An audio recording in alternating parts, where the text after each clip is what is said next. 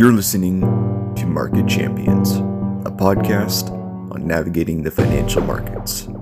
Here's your host, Srivastava Prakash.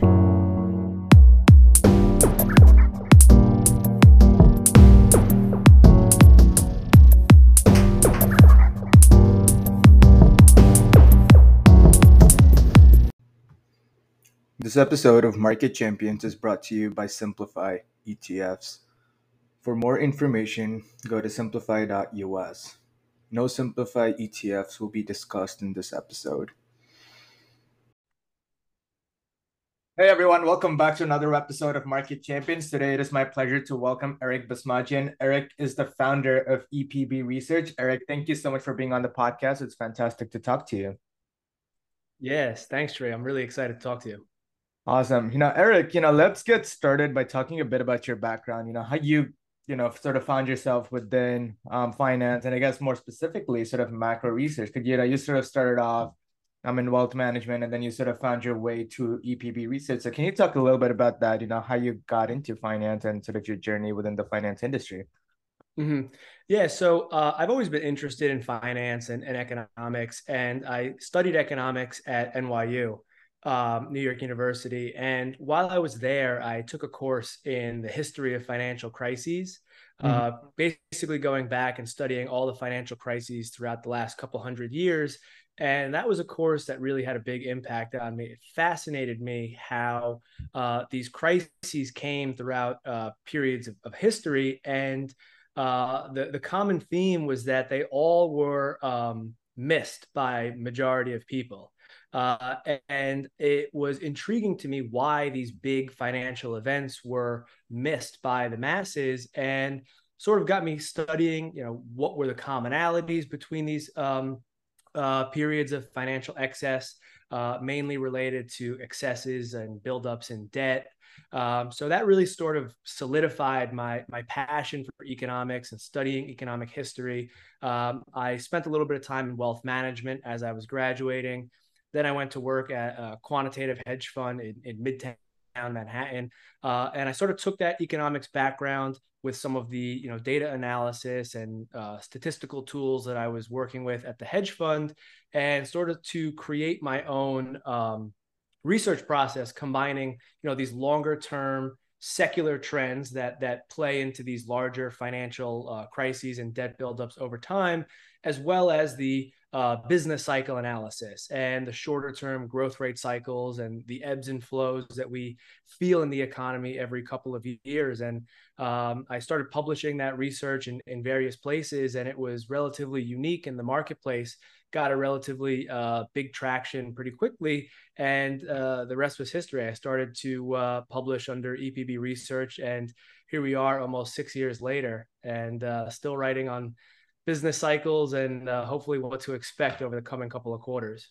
Awesome. And yeah, so that's sort of a great note to start on. And starting is, I think the first thing that I wanted to jump into is, this idea of where we are in the business cycle. And so, you're sort of I think especially on LinkedIn, you sort of classify yourself as an economic cycle analyst. And so I think you're probably the right person to talk to at this juncture.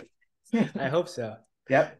So, one thing that's been on everyone's minds lately is sort of this idea that we're going to see a recession within the next, say, somewhere around 12 to 18 months. So, that's sort of, it's sort of become, and I think, Kevin Muir, the macro tourist, put out a note about this not too long back, where he talked about how this might be the most anticipated recession ever. So, Juan, what's sort of your take on that? And, just broadly, what's sort of your take on on this idea that we're going to see a recession sometime soon?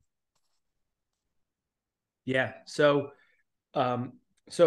I study business cycles, and the first thing to know is that we need to have criteria on how we define these cycles, right? Because everyone may be talking about different things. Are we talking about 2 negative quarters of GDP? Are we talking about job losses? Like, how do we define this cycle that we're talking about? And the way that I define the business cycle is based on what are called coincident economic indicators.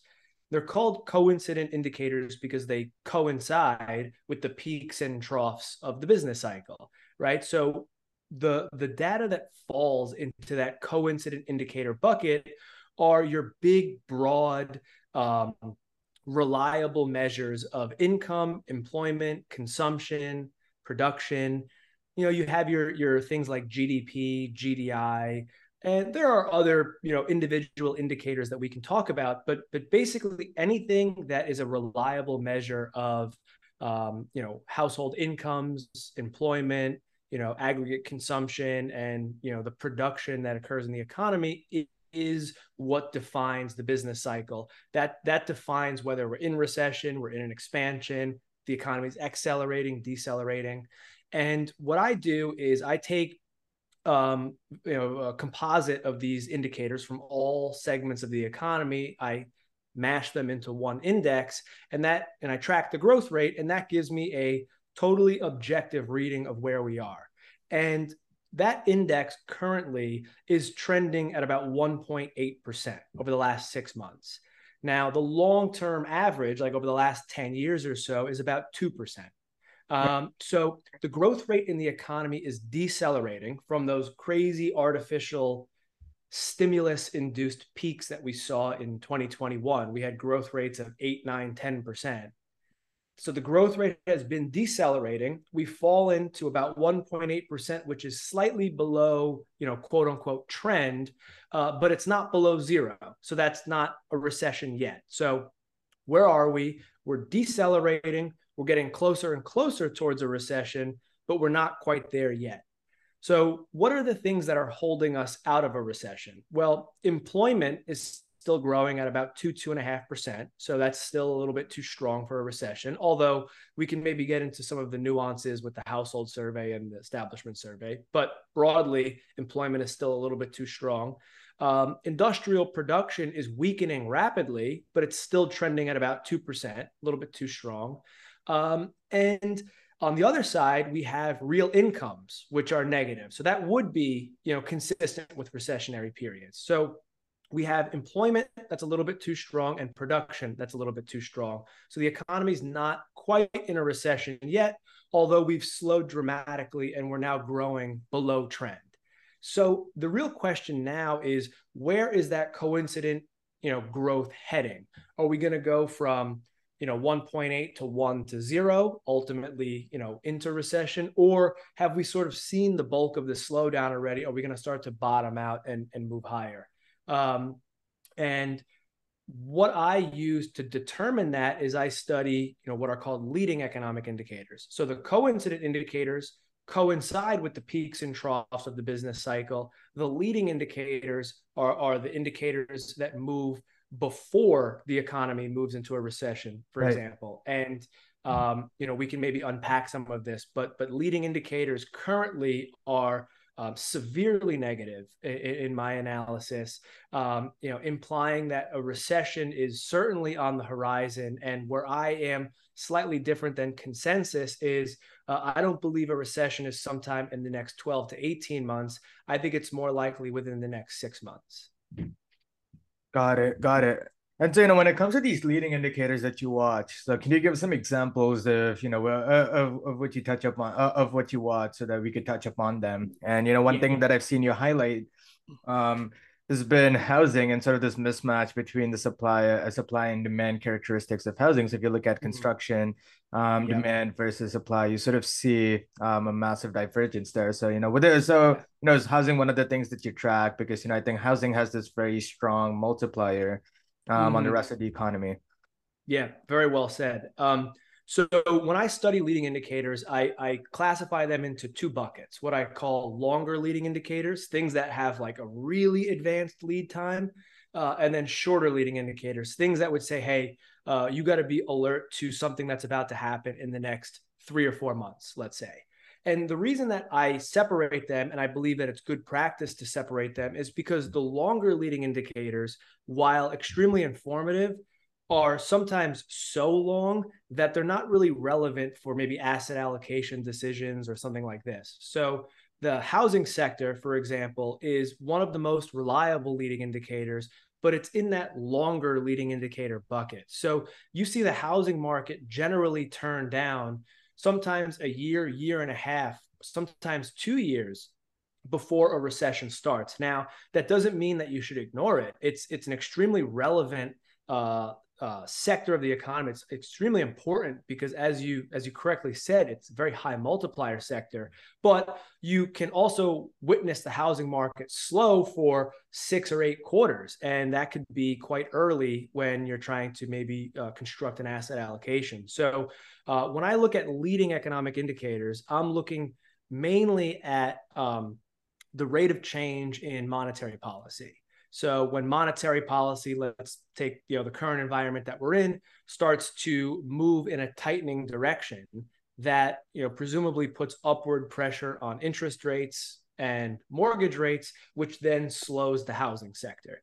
So that interplay between monetary policy, interest rates, and the housing sector are a good barometer of the longer leading bucket.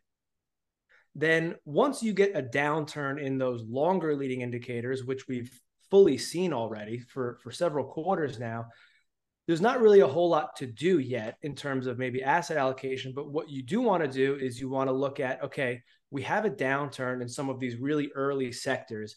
I need to be on high alert for that next part of the sequence to fall apart.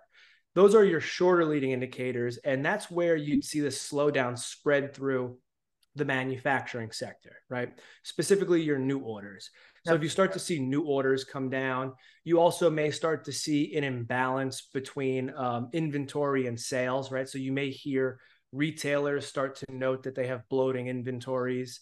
You may start to hear about downturns in the transportation sector, because if you have a slowdown in the housing sector, and the housing sector is responsible for a significant volume of goods moving throughout the economy. You think about washing machines and dryers and microwaves and all these furniture, all these appliances that need to be shipped around the world from China and other countries to the United States, put on trucks, moved to the actual home.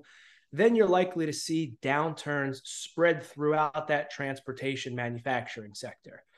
You also may see some of the early warning signs of weakness in the labor market through initial jobless claims, hours worked, some of those types of things. So where we stand today is, as I mentioned, those coincident indicators are certainly slowing down pretty dramatically. We're at about 1.5%, 1.8%. The longer leading stuff, so monetary policy, interest rates, and housing, are certainly consistent with recessionary periods. And then we're just starting now, October, November, early December, starting to hear about recessionary conditions in manufacturing, transportation, trucking, things like that. So that is my warning sign that, we may see recessionary conditions proliferate through the coincident indicators sometime in the next 3, 4, 5, 6 months, something in that range. So just to sort of sum up what you said, so when it comes to so you sort of split leading indicators into sort of long leading indicators and shorter leading indicators, and so within that long ones, I'm guessing your favorite is sort of housing, and then you have monetary policy, but sort of function as a shorter leading indicator. Did I sort of summarize that correctly? Yeah, so I put monetary policy in that longer leading bucket as well. So I'm looking at the interplay between how is monetary policy impacting the housing sector, for example, and then how is the housing sector impacting the manufacturing sector and the transportation sector, and some of those, maybe some of your durable goods consumption, and then we get to your coincident employment and things like that. Got it. And any other leading indicators that you wanted to mention that we sort of missed? Yeah, so I'll give you sort of two conflicting ones. So we have the new orders index. Let's say from you can take sort of any reading of new orders that you want. You don't have to use one specifically, but one that most people are familiar with is the ISM, Manufacturing New Orders Index. Yep. That has been below 50, if my numbers are correct, for I believe 4 of the last 5 months. So that is signaling that new orders are contractionary and persistently so.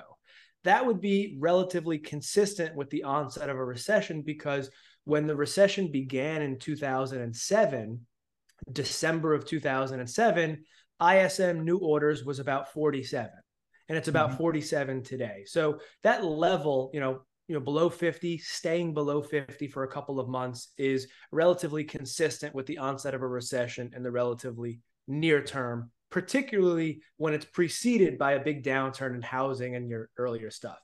On the flip side, though, we have to remain consistent, and we have to look at the whole basket of shorter leading indicators, of which one of them would be your initial jobless claims, for example. And we haven't really seen material upticks in initial jobless claims quite yet. So that would be one that may suggest that a recession is perhaps a little bit further off. But I think there are some significant nuances to the employment situation now that may be clouding that indicator a little bit. Got it. Awesome.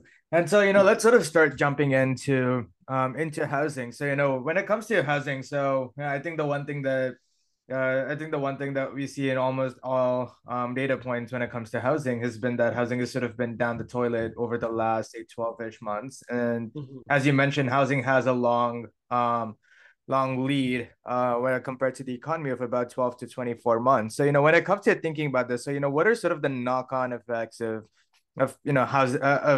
this sort of downturn in housing, and when it comes to sort of an investment or asset allocation standpoint, what should asset allocators and investors be looking at, especially when it comes to playing this sort of thing? Yep. So the housing sector, the first thing that we have to sort of lay out is when we're talking about the housing sector as it pertains to a leading indicator, we're not talking about the price of homes. We're talking about the volume of transactions. And that's really important because in the housing sector, there is a volume cycle and then there's a price cycle. And the price cycle significantly lags the volume cycle. It's sort of the same concept of how inflation lags growth. Price lags volume. So we want to stay focused on the volume of activity or the volume of transactions in the housing market, because that's what has the multiplier effect through the manufacturing sector and the transportation sector. So as you noted, we've seen very, very, very significant declines in the volume of activity in the housing market. And we're actually starting to, the declines have been so severe, it's actually starting to lead to price declines in a pretty dramatic way throughout most parts of the country. How you would play that from an asset allocation perspective, or how you may start to think about that is, at least in the way that I do it, is when you see that downturn in the housing market and it's coupled with, let's say, a contraction in monetary aggregates, right? So let's say the Federal Reserve is raising interest rates and contracting monetary policy. So you see, shorter term interest rates rise. You see your monetary aggregates start to contract. You see the yield curve invert, and then you see the housing sector slow down. That constellation of variables all happening at the same time is very, very solid evidence that monetary restraint is deeply entrenched in the economic system now. So then you say, okay, monetary policy is starting to bite very clearly. It's being reflected in a contraction in monetary aggregates. The yield curve has inverted, which is a signal of tightening, tightening money. And then the volumes in the housing market have slowed down. So monetary policy is entrenched. Now, what's important about that is, with a relatively high degree of certainty that slowdown that's sort of baked in the cake is going to have to flow through the rest of the economy, irrespective of what the Federal Reserve does next. And that's sort of where we are today, where I think a lot of people may be overly reliant on a soft landing, where they're sort of just looking at the coincident indicators and they're saying, we're not in a recession yet. So if the Fed pivots now or soon, we may be able to avoid a recession, when that's really unlikely to be the case, because the downturn is so deep in that longer leading bucket that you have a really high degree of confidence that even if the Fed pivots today, that is going to still have to spread through the rest of the economic sequence and ultimately to coincident indicators. So to me, the way that to use the housing sector and those longer leading indicators is really just to sort of give you a warning signal and to put you on high alert for what's to come. And then once you see that slowdown leak into those shorter leading indicators like your new orders, your transportation, your trucking, that gives you a really quick sign to say, oh, okay, this is definitely going to hit coincident indicators in the next couple of months. This is not noise. This is not random. This is part of a larger monetary and sort of business cycle process that's unfolding. So it gives you your first warning to pay attention.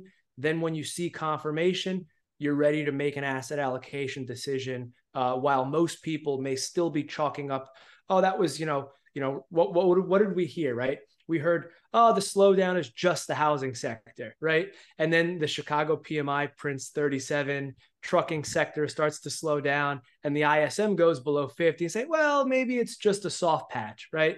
You really have confidence that, no, this is a cyclical process that's underway, and it's undoubtedly going to hit those later indicators in the economy. Absolutely. And I think, one of the interesting things about housing is sort of the point that we made earlier, where housing has this large multiplier on the rest of the economy. So in a way, housing has its impact on so many different sectors within the economy. So one thing that I wanted to bring up was this idea of looking at transportation, container rates, trucking rates, etc. And so could you talk a bit about the history of shipping and trucking rates as sort of a leading or a coincident or a lagging indicator? Yep. So when I think about the trucking transportation sector, I'm thinking about it the same way that I think about housing, which is there's a volume cycle and a price cycle. So let's talk about the volume cycle first. The volume cycle is where we would see, the demand for trucking capacity go down. We would see maybe some signs of reduced hours worked in some of the trucking sectors. And that is very consistent with a slowdown in economic growth. Once that slowdown in economic growth persists for long enough, companies try and hold on to that pricing power for as long as they can. And then when we start to see them, cut their prices, so reduce their, container rates, their trucking rates, all of these types of things, that's actually a sign that the slowdown has been deeply entrenched, and it's actually going to start to hit inflation, which lags the business cycle. So while economic growth has this sequence of longer leading indicators, shorter leading indicators, and coincident indicators, inflation has its own sequence, which I define as a money price wage spiral. Now, a lot of people get that mixed up because they talk about inflation as a wage price spiral. That's not really how it works. It's a money price wage spiral. So using container rates as an example, what do I mean by that? Well, first, we had a very significant contraction in monetary policy or money, monetary aggregates, right? So Federal Reserve tightens monetary policy. They initiate quantitative tightening. You see interest rates going up. Just the monetary growth in the economy starts to contract. Then, so it's money, price, wages. Then prices throughout the economy start to fall. You see asset prices falling, home prices falling, container prices falling, trucking prices falling, commodity prices falling. Prices empirically throughout the economy start to come down. But wages, employment, core inflation, core services, these types of things remain elevated. If that money price wage spiral is sustained, you continue to contract monetary aggregates, the prices will continue to come down, and then ultimately employment and wages will fall. So the fact that we're seeing huge declines in container rates and all of these types of things is evidence to me that that money price wage spiral is underway, and it's going to have a significant reduction on employment and wages in the near future. Got it. And so, within that framework, typically, I have seen people bring up the argument that wages, both generally as well as specifically, tend to be sticky, and so it's sort of very difficult to bring wages down. And sort of the argument is that what we're seeing right now, just broadly within the economy, is we are seeing some sort of a wage price spiral where labor, where sort of the bargaining power of labor versus capital has gone up a lot post pandemic, especially with the stimulus checks, etc. And so therefore, one, wage growth is at least to some extent sticky, and at least what is going to remain is sort of this high bargaining power of labor. So I guess this is slightly off the topic, but could you comment on that? What sort of your view? What sort of your view on the wage growth and the labor and labor market dynamics that we've observed over, say, the last 12 to 18 months? Yeah. So in terms of wages, I don't think that the bargaining power for employees and wages is as strong as as sort of the mainstream narrative. And the reason for that is because while wages are going up and they're going up at a level that we haven't seen in quite a long time, they're still growing below the rate of inflation, right? So the inflation rate was 7, 8, 9%. And if you look at something maybe like the Atlanta Fed wage tracker, right, we're looking at levels of 5, 6, 7, right? So employees are getting wage increases, but it's really the bare minimum that they're able to get because they're still losing ground to inflation. Right. Real wage growth is negative. Exactly. I have a chart on my Twitter feed where I look at real private sector income. So income derived from every component of the private sector, basically just excluding what comes from the government. And if you take the trend line that the economy was on, real incomes were going up at about a 2.8% annual rate.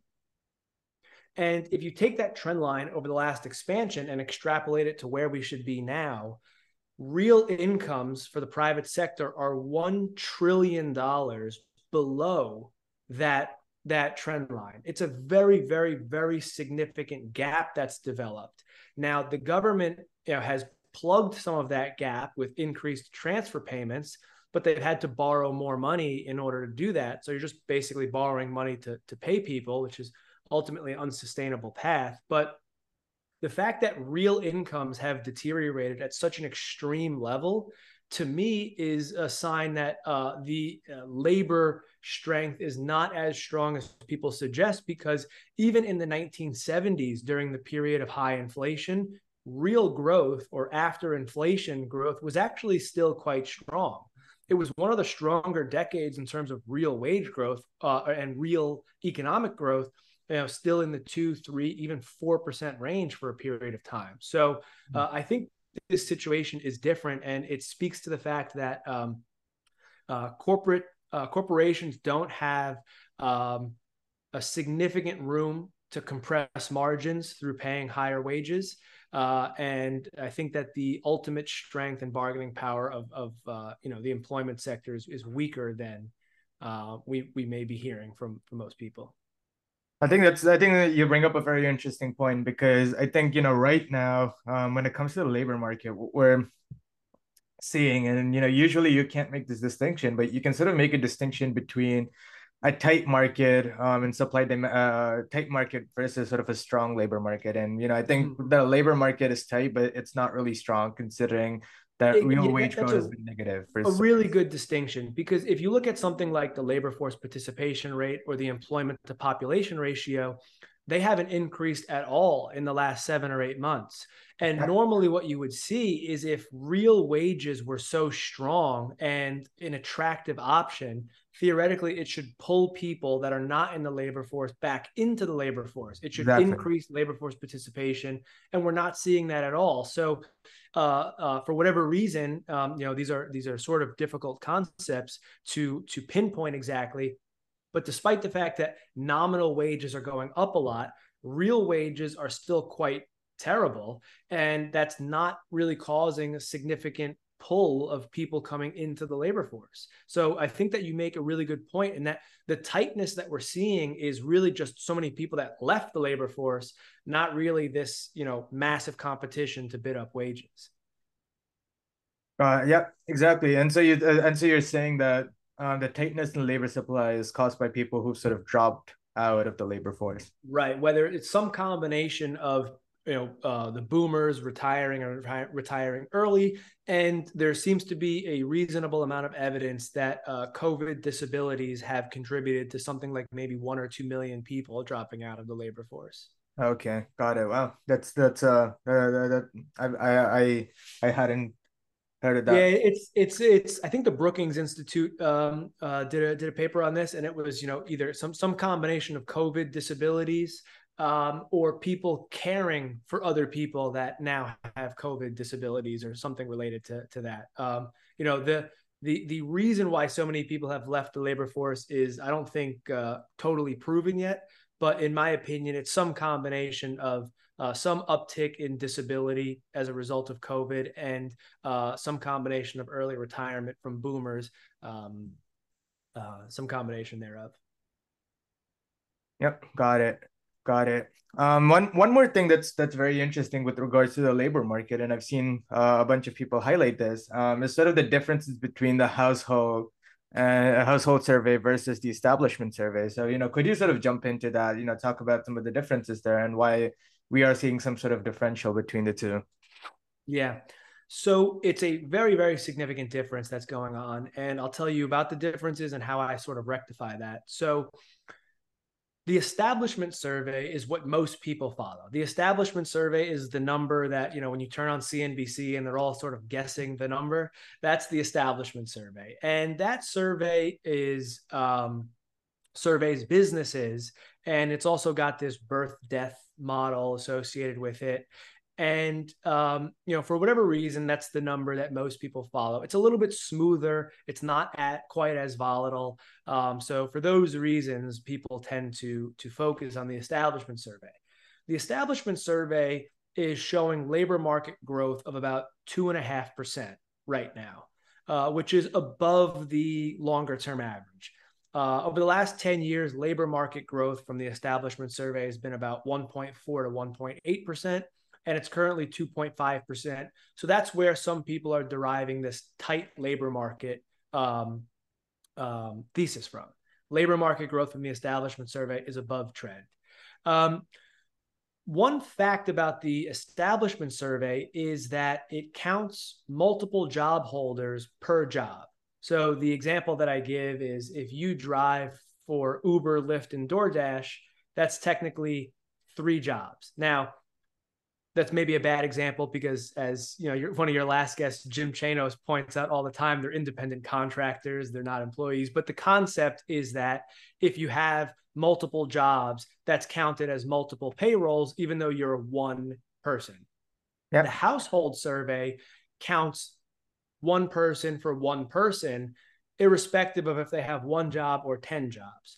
So what we've seen over the past basically 6 months is this really massive gap between the establishment survey and the household survey, which either tells us that multiple job holders are increasing and the establishment survey is picking that up and the household survey is not, or the birth death model, sort of the estimation factor, is a little bit off.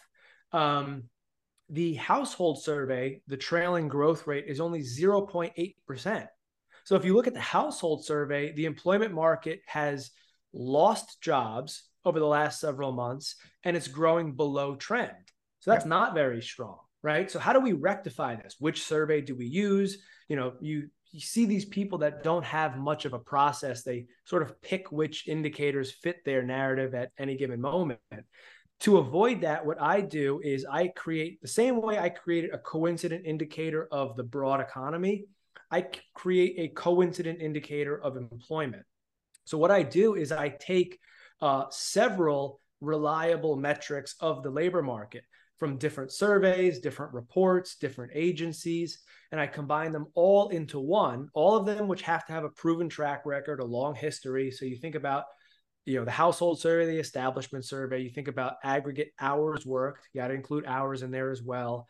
And then when you look at the initial jobless claims report, they also provide an unemployment rate from that initial jobless claim. So you can look at the unemployment rate from a totally different survey.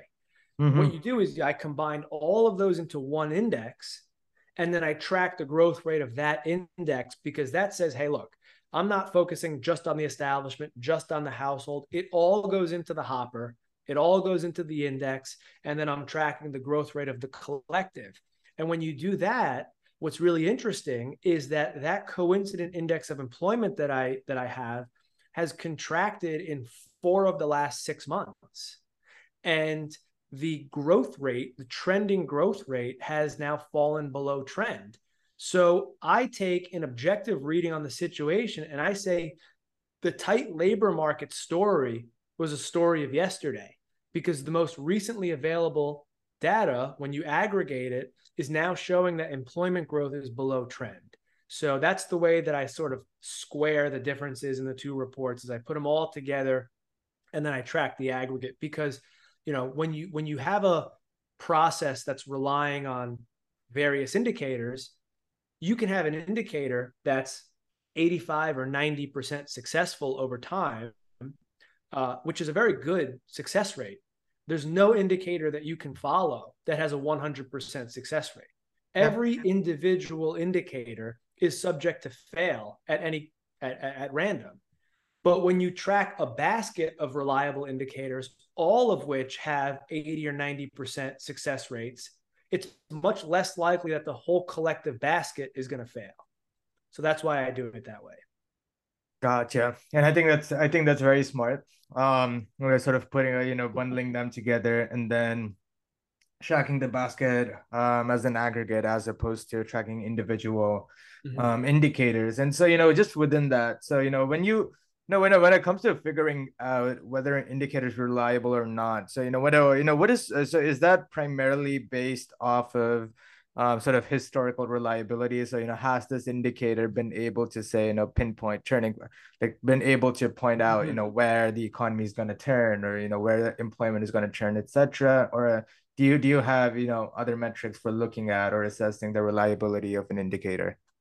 Yeah, it's a great question. So I look at several things when I either incorporate a new metric into the bucket, which takes a fair amount of scrutiny. So basically, what you have to look for is, first and foremost, is before you study the indicator itself, you have to understand where that indicator conceptually fits into the economic sequence. So it's, if you're going to look at an indicator of employment, you have to understand where that employment metric falls into the economic sequence. Because one thing about business cycles is there's, nuances and idiosyncrasies from cycle to cycle, but they still follow a very predictable sequence in terms of things that happen first, second, third, and fourth. So it has to logically make sense, and you have to understand where it falls in the economic sequence. If you're looking, at an employment metric and you're trying to judge whether that's a leading indicator or not, you're never going to have any success with it, because it's just the wrong sequencing. So it has to be logical. That's number one. Number two is it does have to have a long history of reliably doing what you want it to do. So if it's a coincident indicator, it's got to reliably, coincide with the tops and bottoms of the economic cycle. If it's a leading indicator, it has to have a long history. And you want to judge how many false signals were there? How many times did it make an error? And you want to have indicators that have obviously very high success rates, very few false signals. The other things that you want to look at is you want to look at the volatility of the index, because, if you have an index that's extremely volatile, looking back 12 months, maybe you may see an inflection point, but it's so volatile in real time that it's difficult to discern, near-term economic events from that. So you want to look at the volatility. And then the last thing you want to look at is the magnitude of the historical revisions. So if you have an index that's really reliable, but it's only reliable after the second revision, then you may not want to include that, because we could be sitting here, in December, we're reporting data for November, but that indicator is not accurate until maybe February, right? Once it gets revised a couple times. So the gold standard is to have an index that's consistent across a long period of time, preferably many decades. So you have multiple regimes of inflation, deflation, monetary tightening, monetary easing. You want to have an indicator that's not extraordinarily volatile, and you want to have an indicator that has a relatively low revisions, or the delta of the final number relative to what's actually released. And that's sort of the process that I go through when I'm determining indicators and how they may fit into different buckets. Yep. I think that's sort of like a great checklist or a set of points to note when it comes to looking at and assessing economic indicators by themselves. And so, that question comes up. So one of the things that you mentioned towards the end was, so a lot of these indicators, especially the big ones, say GDP or employment, et cetera, are actually subject to these big data revisions. And so what's sort of your view on data revisions, and how likely are they to sort of skew your real-time view of where we are in the business cycle? Mm-hmm. Yeah. So with these government reports, they tend to be very accurate over time, but they can be subject to large revisions. So there are two types of revisions that most economic or government data goes through. We have the sort of first and second revisions. You look about the employment numbers. The number we just got will be revised twice in the next two reports. But then we also have these benchmark revisions, which are conducted usually on an annual basis or a 5-year basis. Those benchmark revisions can be quite large, and they make the data very, very accurate, but they're sort of so far in the future that those don't tend to have as much of a influence over economic decisions, because we may not get a benchmark revision for GDP for 6 more months, something like that. But when you're looking at the direction of revisions, tend to occur in the direction of the economic momentum. So when the economy is decelerating, future revisions tend to be in the negative direction. And when economic momentum is heading higher, then the revisions tend to be in the positive direction. Now, the really critical point is, what are the revisions around the inflection points? Because the economy may be accelerating and then decelerate. What are the revisions going to be when the economy kind of experiences that change in momentum? And those can be extremely tricky, because a lot of this economic data is estimated, and they have sort of these linear econometric models that spit out the numbers, which make them have heavy revisions around the inflection points. Because when the economy is trending higher, the estimation models are extrapolating that forward. And then only when we get the revisions, many months later, and it becomes more accurate, do we realize that, there actually was an inflection point. And the way that we handle that is by studying those earlier sequences. So if you have a downturn in your longer leading indicators, you have a downturn in your shorter leading indicators, and those longer leading indicators look recessionary, shorter leading indicators look recessionary, and then you get an employment number, my bias would be that the employment revisions would be towards the downside, because we have good evidence that when the labor market does inflect, it happened in accordance with sort of the historical economic sequence. So revisions of the economic data tend to happen in the momentum of the economy, which means that I expect the economic data around this time period, October, November, December, sort of the stuff that's coming in now, I expect in the future, when we look back at this period, we're going to see economic and coincident indicators that are lower than what we're seeing reported now. Yep. No, that makes sense. And one more thing. So when it comes to leading indicators, so one of the things that sort of, I guess, everyone loves to watch and talk about is this yield curve, and how the yield curve is how a lot of the yield curve has been inverted over the last 6 to 12 months. And so so where that's interesting is, typically people look at yield curve and say, okay, yield curve is inverted, therefore we're going to see some sort of a recession within, say, the next 12 to 18 months. So what is sort of your view on the yield curve, and how do you interpret the yield curve? And then on top of that, what's sort of your view on QE, QT, considering that we sort of have more data now, since the start of the Fed hiking cycle?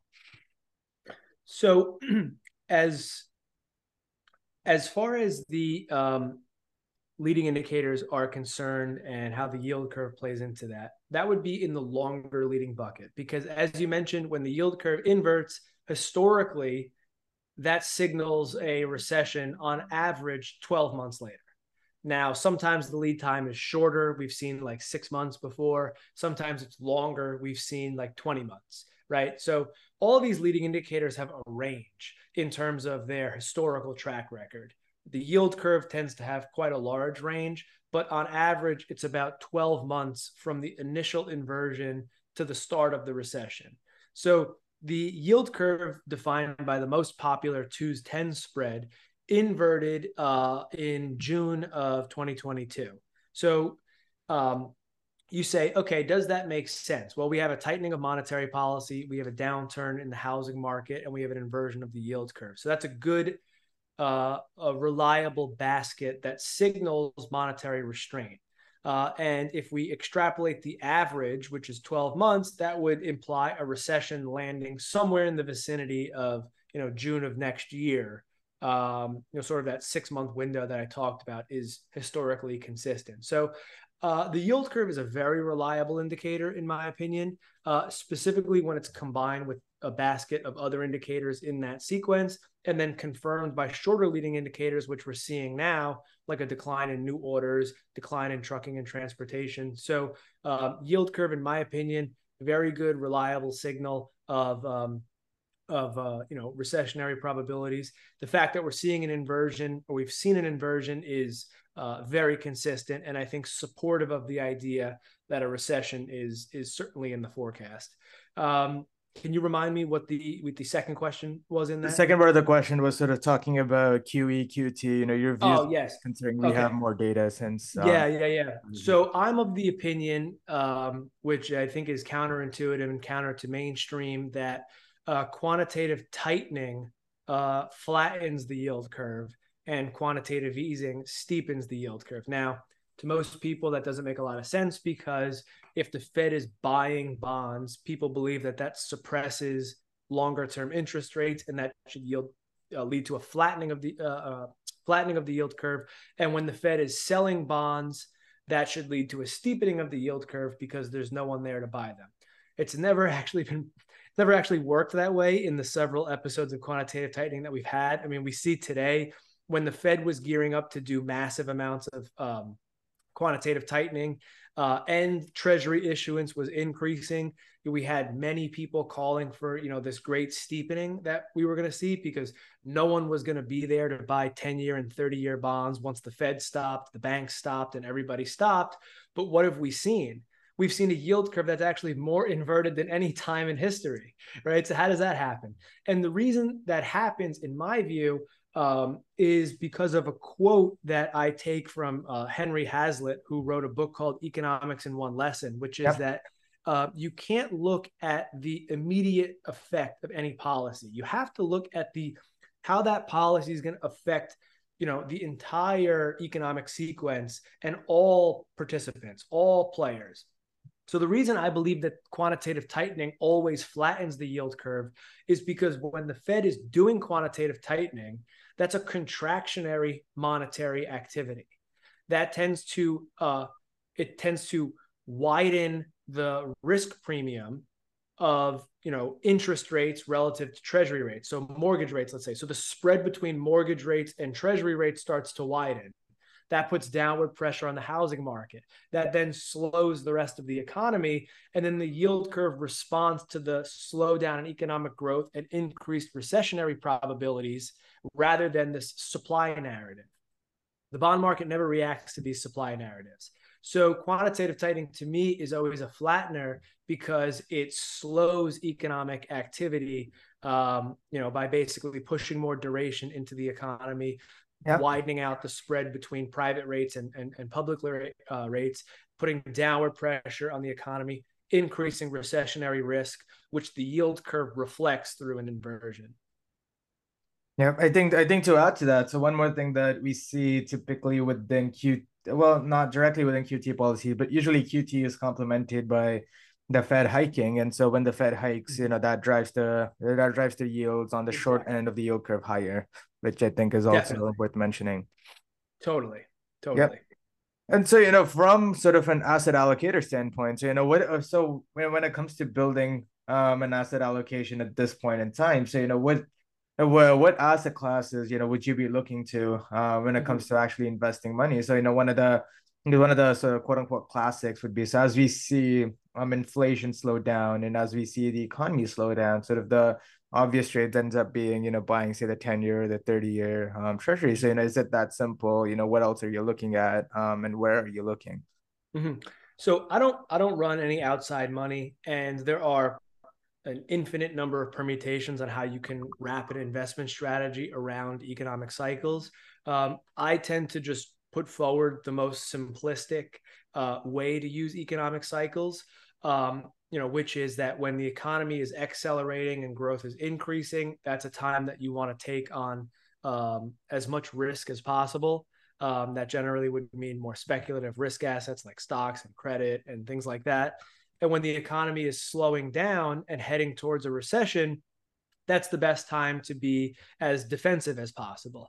And I phrase it in those terms because everybody is completely different, right? Somebody listening to this could be a long short manager, you could be a multi asset manager, you could be just a fixed income manager. So when the economy is accelerating, you want to take on risk. When the economy is decelerating and recession is a likely outcome, you want to be as defensive as your investment mandate allows. That's where I believe that we are now. So I would be advocating for a significantly defensive investment posture. Now, to put that maybe in a more concrete asset allocation, one of the things that I do personally is I always approach the world with a balanced portfolio, something like the all-weather portfolio, right? It's got stocks, intermediate term bonds, long-term bonds, gold, and commodities.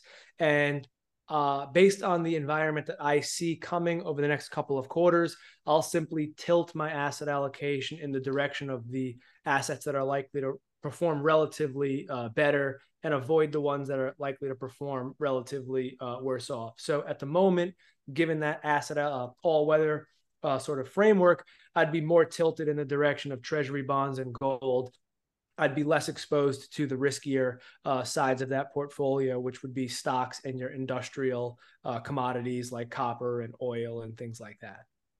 Why gold though? So that's sort of an interesting thing you bring up because I think what's interesting is historically, sort of gold has not really since the end of the 1990s, gold hasn't really kept up with inflation. And it sort of has a function as a safe haven, but otherwise, it's not really been sort of the asset that, or it's not really been something that's really performed over say the Mm-hmm. last 20 years. So why gold? Yeah, it's an excellent point. The real return on gold tends to converge to something like 0 or 0.5%. So it's definitely not going to add a ton of return to your portfolio. But what it tends to be is it tends to be uncorrelated to some of the other assets. So it provides some stability to the portfolio basket. And then the other thing is that it's a relative bet.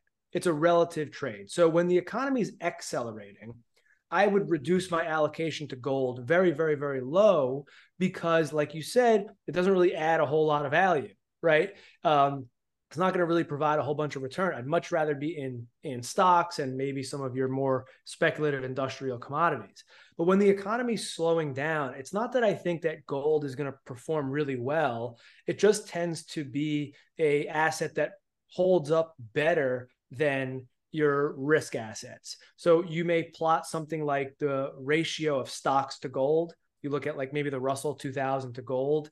It tends to track the economic cycle quite well. So, the environment that we're heading into, which may likely be a more disinflationary or deflationary type recession, that could definitely be a negative for gold in absolute terms, Yep. but it should still hold up better than the more speculative risk assets like stocks. In other words, I would expect the ratio of stocks to gold to fall in a recessionary environment. So I would preference treasury bonds first for the environment that I expect to come.